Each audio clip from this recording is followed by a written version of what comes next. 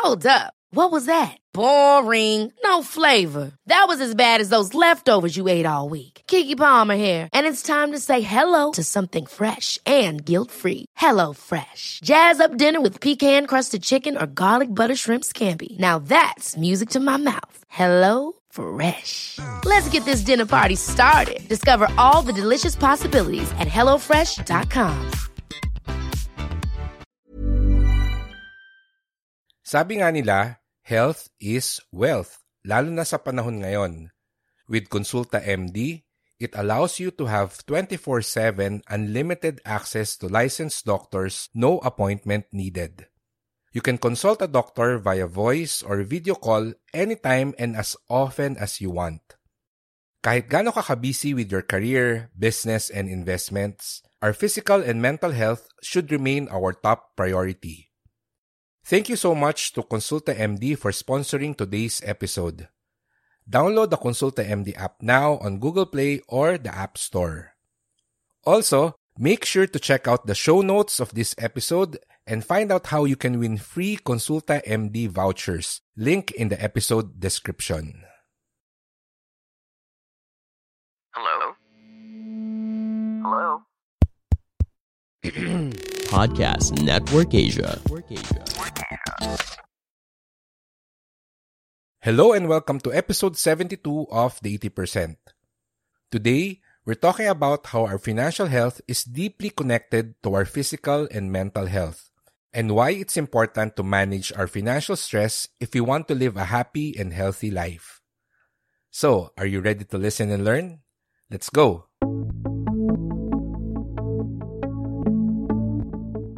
Hi, my name is Fitz Villafuerte. I'm a registered financial planner and the host of this podcast, where we talk about the mindset, habits, and strategies you need to achieve financial success. Thank you for tuning in, and now on to the show.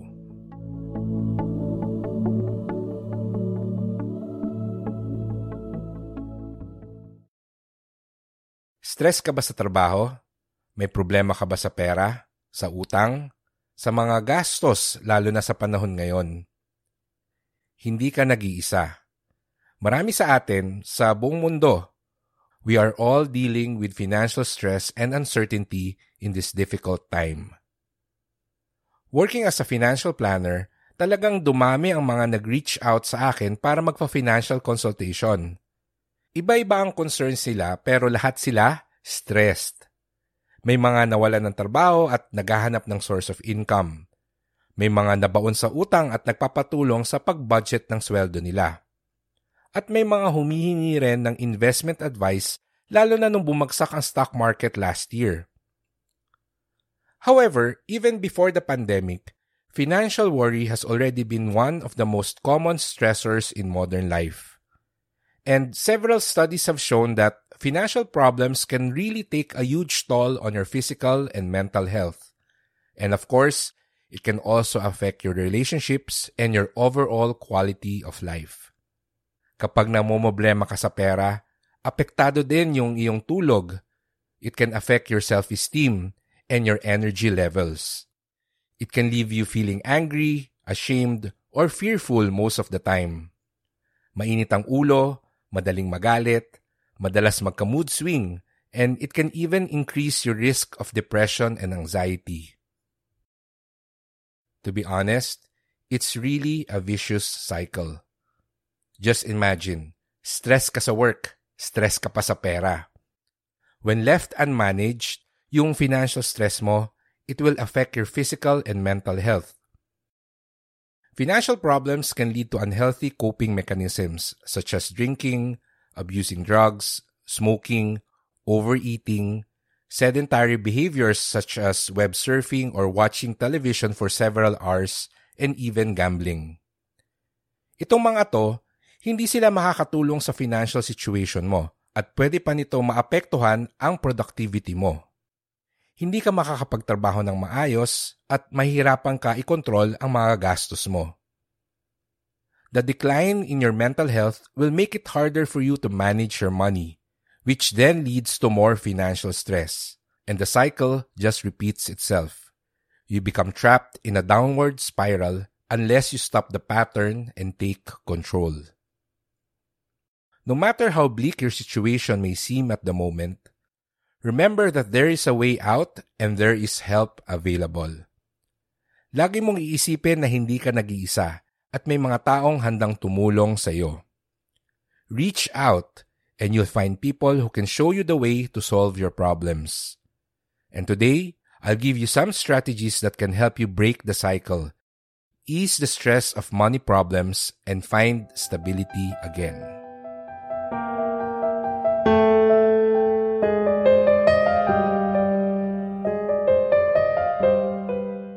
Tip number 1. Talk to someone. Huwag mong sarilihin ang mga iniisip mo. Ikwento mo, sabihin mo.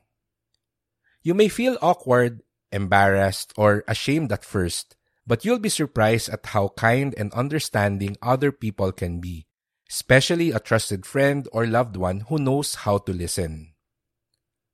Not only is talking a proven means of stress relief, but speaking openly about your financial problems can also help you put things in perspective. Keeping money worries to yourself only amplifies them until they seem insurmountable. The simple act of expressing your problems to someone you trust can make them seem far less intimidating. At hindi nila kailangang magbigay ng financial advice. Nandun lang sila para makinig sa'yo at bigyan ka ng oras.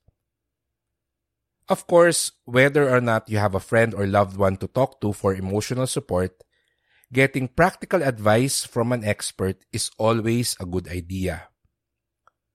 Reaching out is not a sign of weakness, and it doesn't mean that you've somehow failed as a provider, parent, or spouse. It just means that you're wise enough to recognize that your financial situation is causing you stress and it needs to be properly addressed. So don't hesitate to reach out and get professional advice from a registered financial planner for your money concerns and a medical professional for your stress-related health concerns.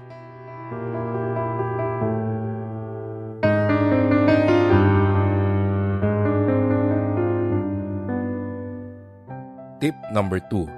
Take inventory of your finances.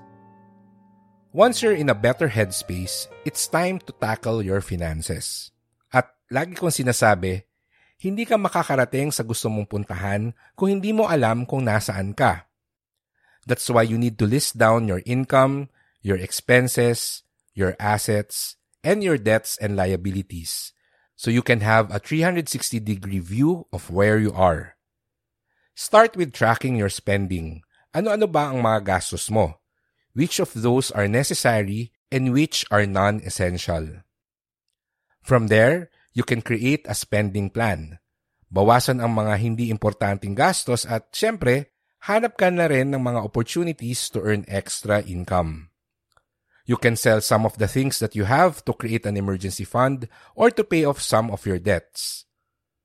Moreover, try to identify spending patterns and triggers. Kailan ka ba napapagastos ng wala sa plano? Kapag bored ka ba? Kapag stressed sa trabaho? Kapag malungkot ka?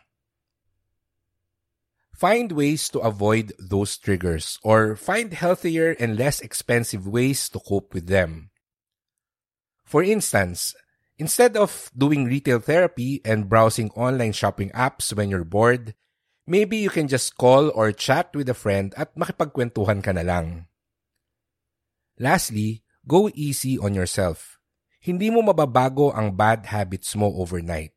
Hindi instant na mawawala ang financial stress mo. Don't punish yourself when nothing seems to be improving. It really takes time. So be kind and patient with yourself. Just focus on the things you can control as you move forward.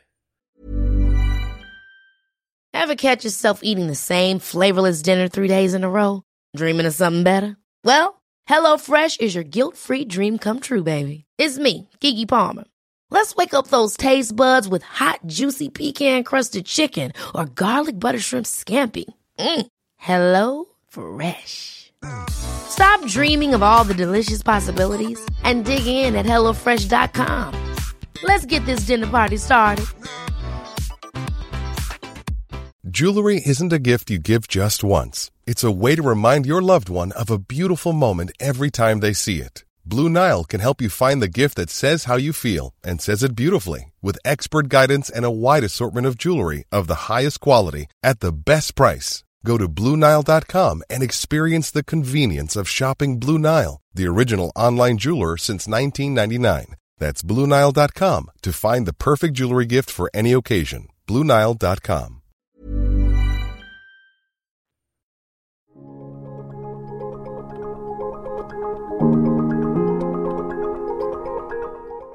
Let's take a quick break from this episode because I want to tell you about Consulta MD. These days, mahirap ang makampante with our health, but scheduling face-to-face doctor consultations has been difficult. Buti na lang mayroong Consulta MD.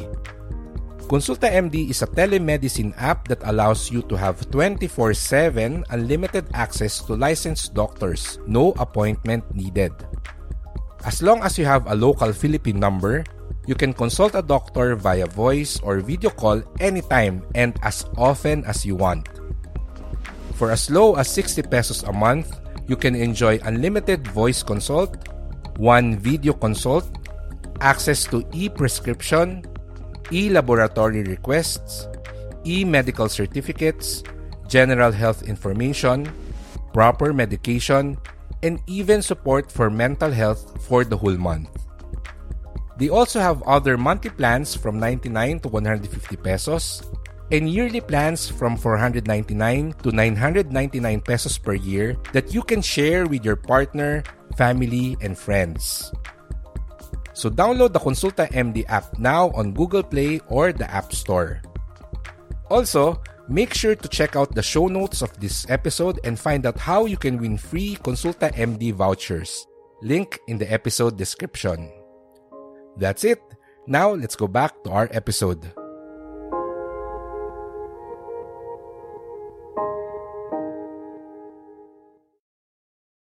Tip number 3. Know how to replenish your motivation. Alam mo na ang gusto mong puntahan. Alam mo na kung nasaan ka.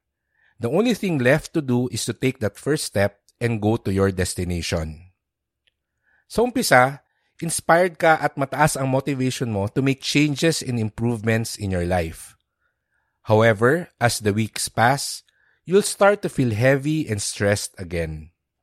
You'll probably begin to doubt yourself and say that it's too difficult, na ang hirap talagang makabangon. That feeling is normal because our willpower is a limited resource. Parang gasolina sa kotse, nauubos ang motivation natin. Pero katulad din ng gasolina, pwede kang magpa-refill. You can replenish your motivation. One way you can do this is to write down your goals and put it in a place where you can often see it. Alternatively, you can also learn how to create a vision board. Whenever you see your board or read your note, take a moment to imagine yourself achieving that goal. Draw some inspiration from it. Another great way to sustain your motivation and continue with the positive changes you're doing is to set benchmarks or mini goals that are easy and achievable, and then reward yourself for reaching them. Nung ginagawa ko ang emergency fund ko, I celebrate every time na nakakaipon ako at nadadagdagan ko siya ng 10,000 pesos. I go out and eat dinner at a restaurant. Nung nagbabayad ako ng utang sa credit cards, I do the same thing every time na nababawasan ko ng 10,000 pesos yung total debt ko. There is no greater motivation to continue working towards the finish line than by patting yourself on the back for conquering the small battles. Try to break down your ultimate goal into smaller goals so you can have that chance to congratulate yourself and harness the desire to achieve more. When you reward yourself for moving closer to your ultimate goal, your self-esteem goes up and self-motivation becomes easier.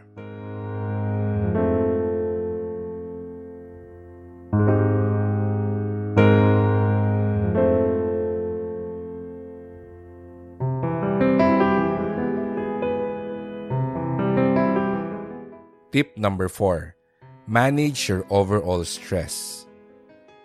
Your financial problems won't go away overnight. Your progress is often affected by other things that are beyond your control, like the economy.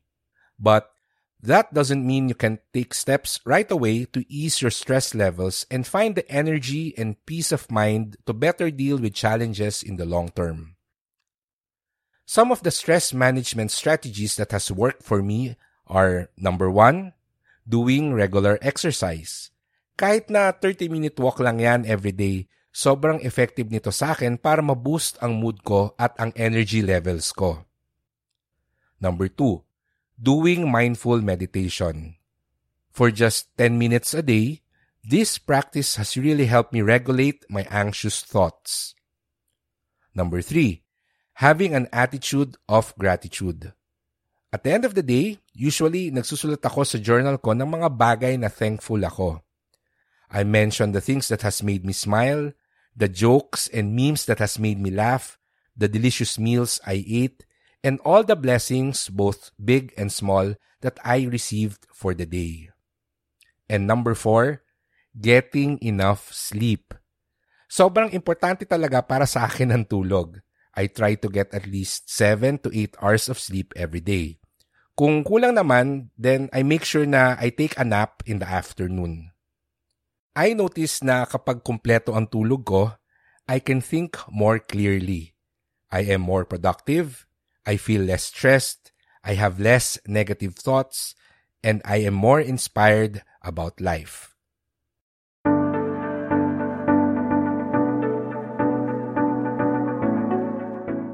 It's normal to feel stressed about our finances, but you don't have to suffer from it. It's important to avoid going into the vicious cycle of stress and unhealthy behaviors that will bring long-term negative effects to your financial, physical, and mental health. Be self-aware, and once you're starting to feel some stress in your work and in your finances, then find someone you can talk to about your worries. Immediately check your debts and manage your spending so as to prevent it from spiraling out of control. Find ways to sustain your motivation and be kind to yourself.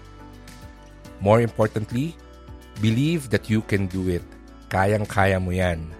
And believe that things will get better because it will.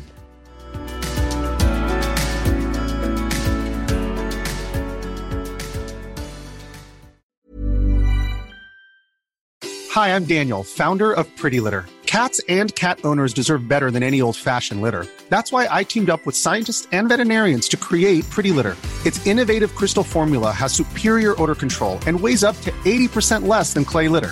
Pretty Litter even monitors health by changing colors to help detect early signs of potential illness. It's the world's smartest kitty litter. Go to prettylitter.com and use code ACAST for 20% off your first order and a free cat toy. Terms and conditions apply. See site for details.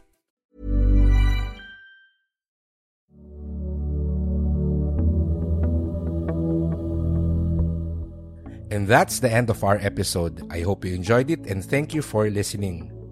Don't forget to join our raffle and get the chance to win free Consulta MD vouchers. Just click the link going to the show notes in the episode description to learn how to join. Moreover, please remember to click the follow button for the 80% at i-invite nyo na rin ang mga friends nyo to listen to our podcast. For comments, suggestions, and questions that you want me to answer in an episode, then go and visit our official website, the80percentpodcast.com. That's it. This is Fitz Villafuerte. See you again in our next episode. Goodbye, take care, and stay safe.